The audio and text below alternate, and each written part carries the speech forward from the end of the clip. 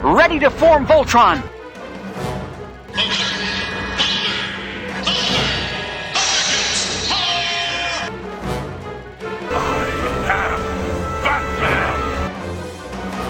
This is a job for Superman. Power Rangers! Right away, Michael. Autobots, transform! By the power of Grayskull! For the honor of Grayskull! I'm the Doctor.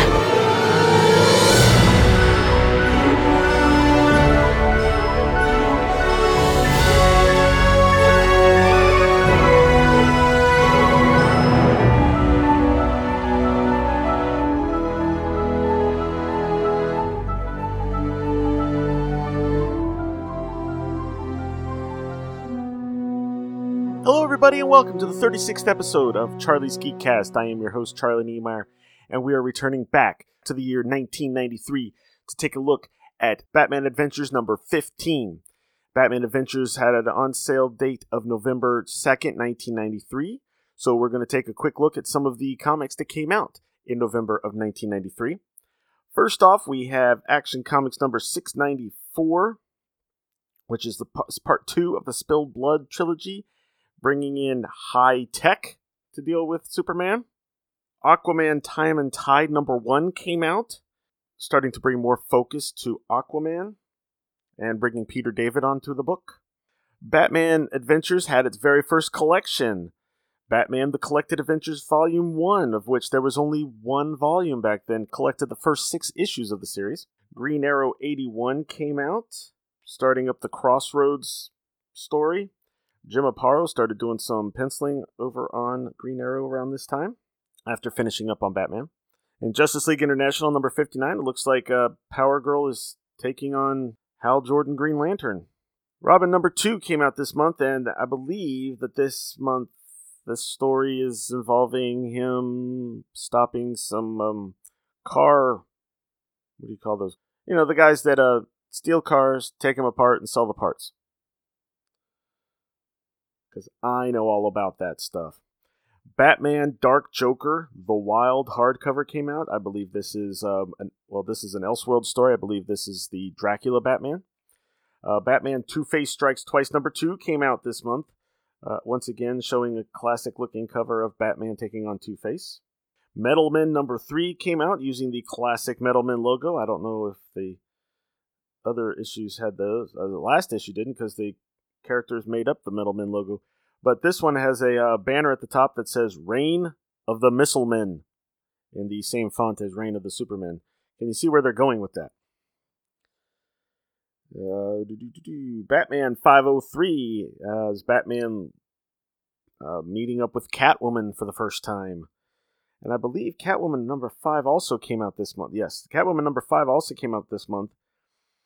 I think that sets her up for the crossover. I don't think it has much to do with it. I know I had that issue because that cover looks very familiar. But I don't know exactly if how much of it is the crossover. Flash number 86 brings in the character Argus, which is basically kind of a guy trying to be Batman in Keystone City. Night Quest The Search continues in Batman's Shadow of the Bat number 23. Wonder Woman takes on Ares in Wonder Woman number 82. Superman the Man of Steel number 29 is the final part of Spill Blood, where Superman fights off against Bloodthirst, who is a weird-looking guy in a weird-looking costume. You know, it's funny. The 90s are known more for all the pouches and all the overdone costumes and the shoulder blades and everything. And this costume looks like it's from an S&M shop. Wow, that's disgusting. Anyway, Green Lantern number 48 kicks off the Emerald Twilight storyline where Hal Jordan starts to go a little nuts and will lead to the destruction of Oa and the destruction of the Green Lantern Corps. And division among the fans of Green Lantern. Batman Legends of the Dark Knight number 56 continues the Watchtower storyline. I don't know much about it, but the art looks really weird. Superman number 85. Superman visits the Toyman. We learned why he's gone dark. Oh, and Cat Grant has to decide if she wants to take the Toyman's life or not.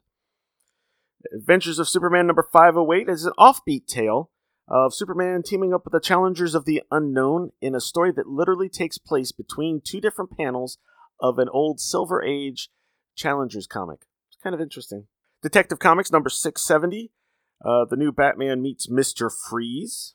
And Showcase 94 number 1 focuses on the Joker, the New Gods, and Gunfire with a really nice looking cover of the Joker by Kevin Nolan. Not everyone's going to like it, but I think it looks pretty cool with the Joker smiling with his tongue sticking out. All right, and that's it for the comics from that month. So what we're going to do is take a quick break, play a promo or something, and when we come back, we will start off our comic book. Hi, I'm John Wilson. And I'm Michael Kaiser. And we're the hosts of the podcast Make Ours Marvel. You know, here we are in 2018, 10 years into the Marvel Cinematic Universe. Yeah, can you believe we live in a world where everyone's old Aunt Petunia knows who Iron Man is? It's crazy, right? So, to celebrate, we're on our mission to explore the roots of the Marvel Universe. You know you've thought about it. Some of you may have even done it, and now we're going to do it too. We're diving back into the long boxes of Marvel's history and podcasting our way through the whole universe. All of it. Every superhero issue. And, if I can convince Mike, we'll even do Sergeant Fury. And it's not going to be one issue per episode. That'd take forever. It's still going to take forever. But no, we're going to talk about as many comics as we can in an hour. Yep, an hour and, maybe a little change. Every week, Marvel Comics. So it'd be super cool if you came along for the ride. Look for us every Friday at makeoursmarvel.com. That's makeoursmarvel.com. Or on iTunes and all the other usual podcasty places. And if you want to read along with us and send us your thoughts, we might even read emails. So until Avengers Infinity War gets a spin-off Warlock and the Infinity Watch TV show, make ours Marvel. Fox Kids is what? Fox Kids is cool!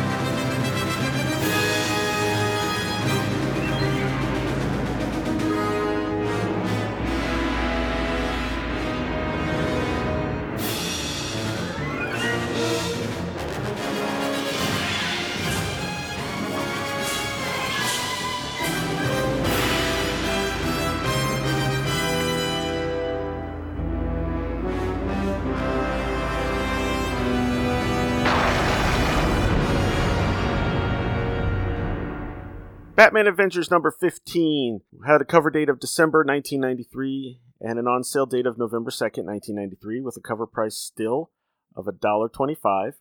The title of the issue is Badge of Honor, written by Kelly Puckett, penciled by Mike Paraback, inked by Rick Burchett, colored by Rick Taylor, lettered by Tim Harkins, assistant edited by Darren Vincenzo, and edited by Scott Peterson. Late one night, Commissioner Gordon is visited by 3 of Rupert Thorne's men at his home.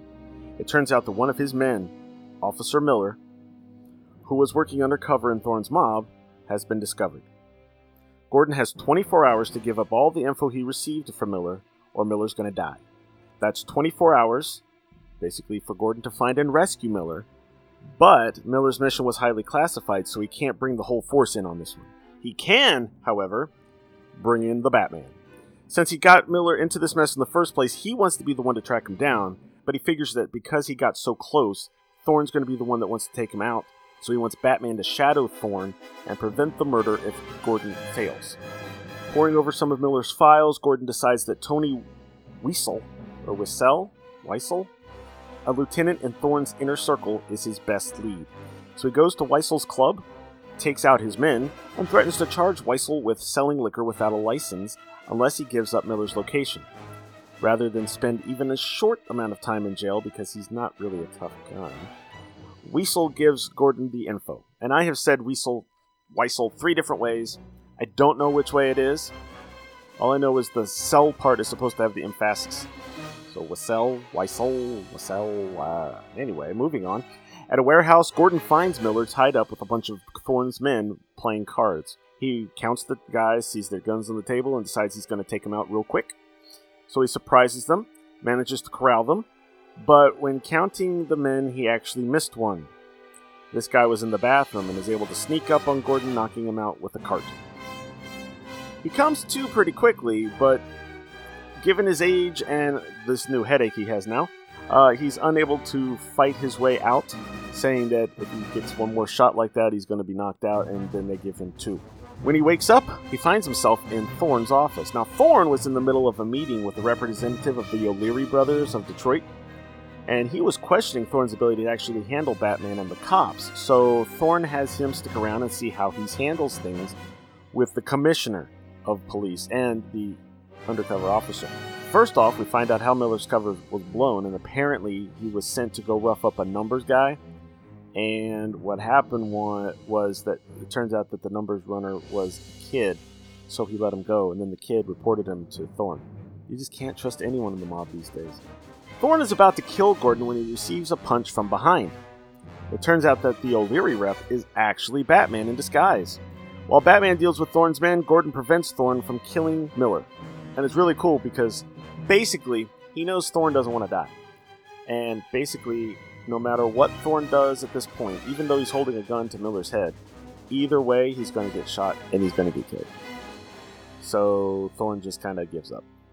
Outside later, Gordon thanks Batman for his help and for saving his life, and Thorne is arrested again, and Miller is free to resume his normal life.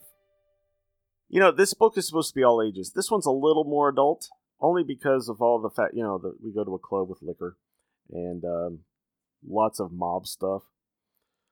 I don't know if a kid would have enjoyed it as much, but it's, for a guy that's almost 40, it's not bad.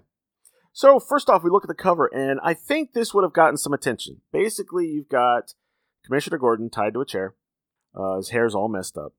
He's surrounded by a bunch of nicely dressed gentlemen, basically, classic mobster guys. And all but one of them has a gun. The one that doesn't is getting his knuckles ready for good old punching.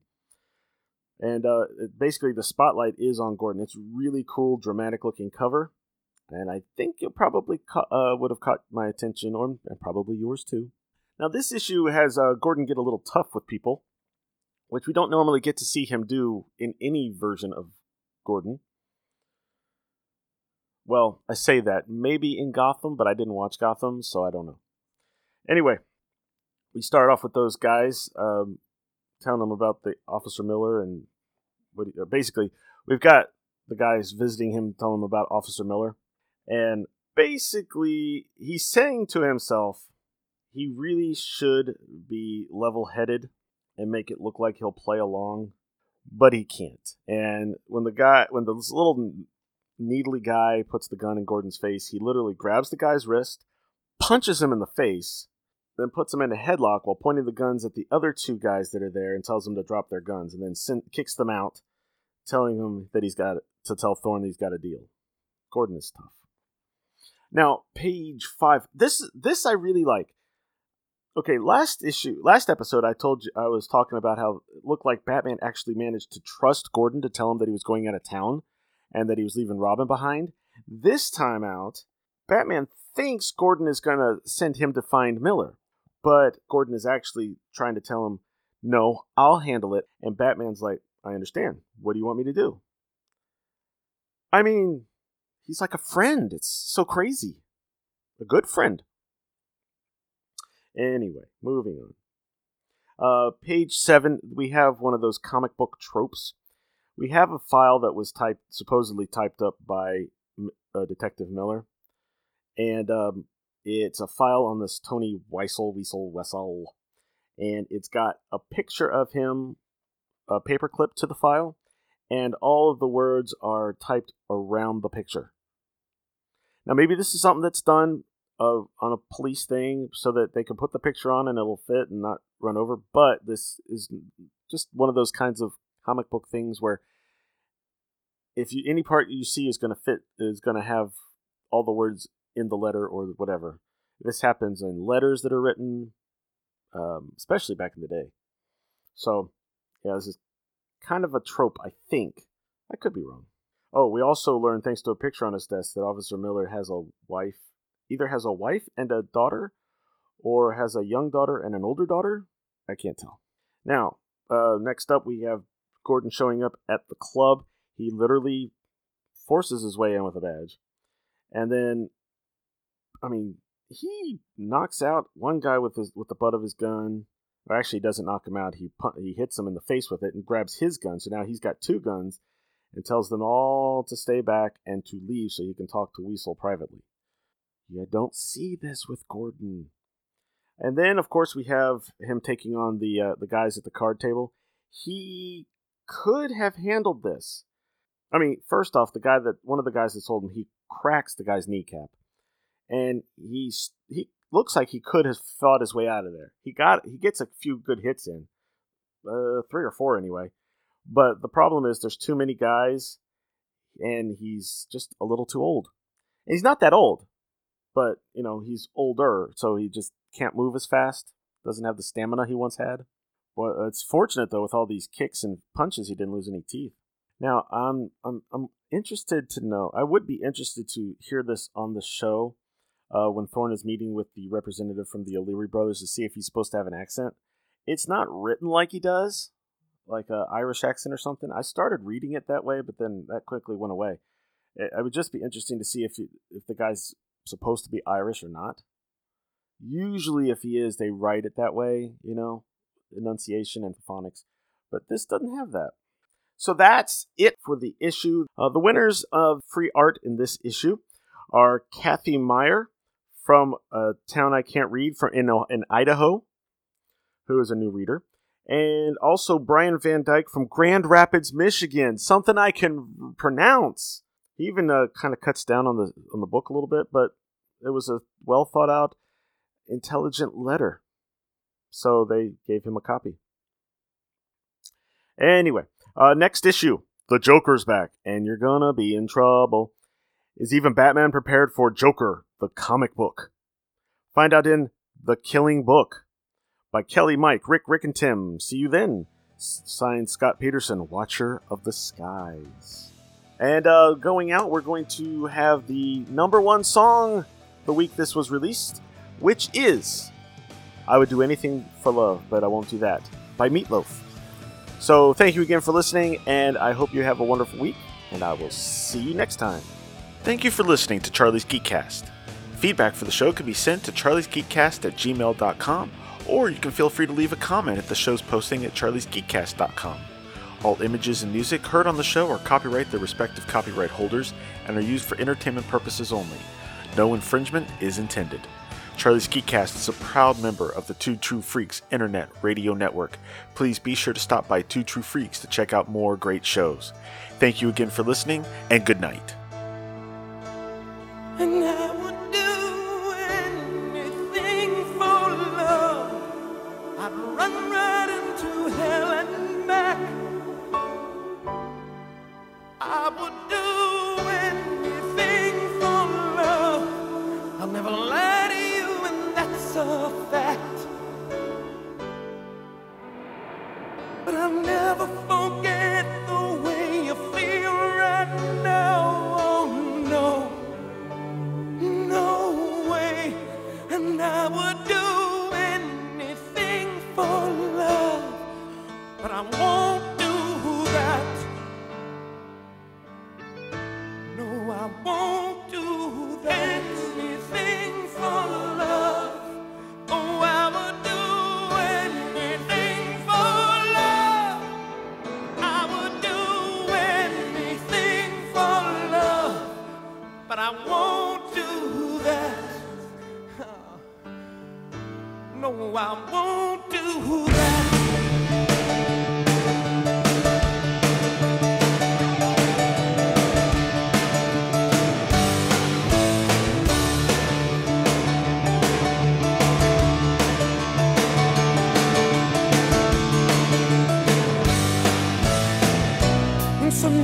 don't come easy, and some days it don't come hard. Some days it don't come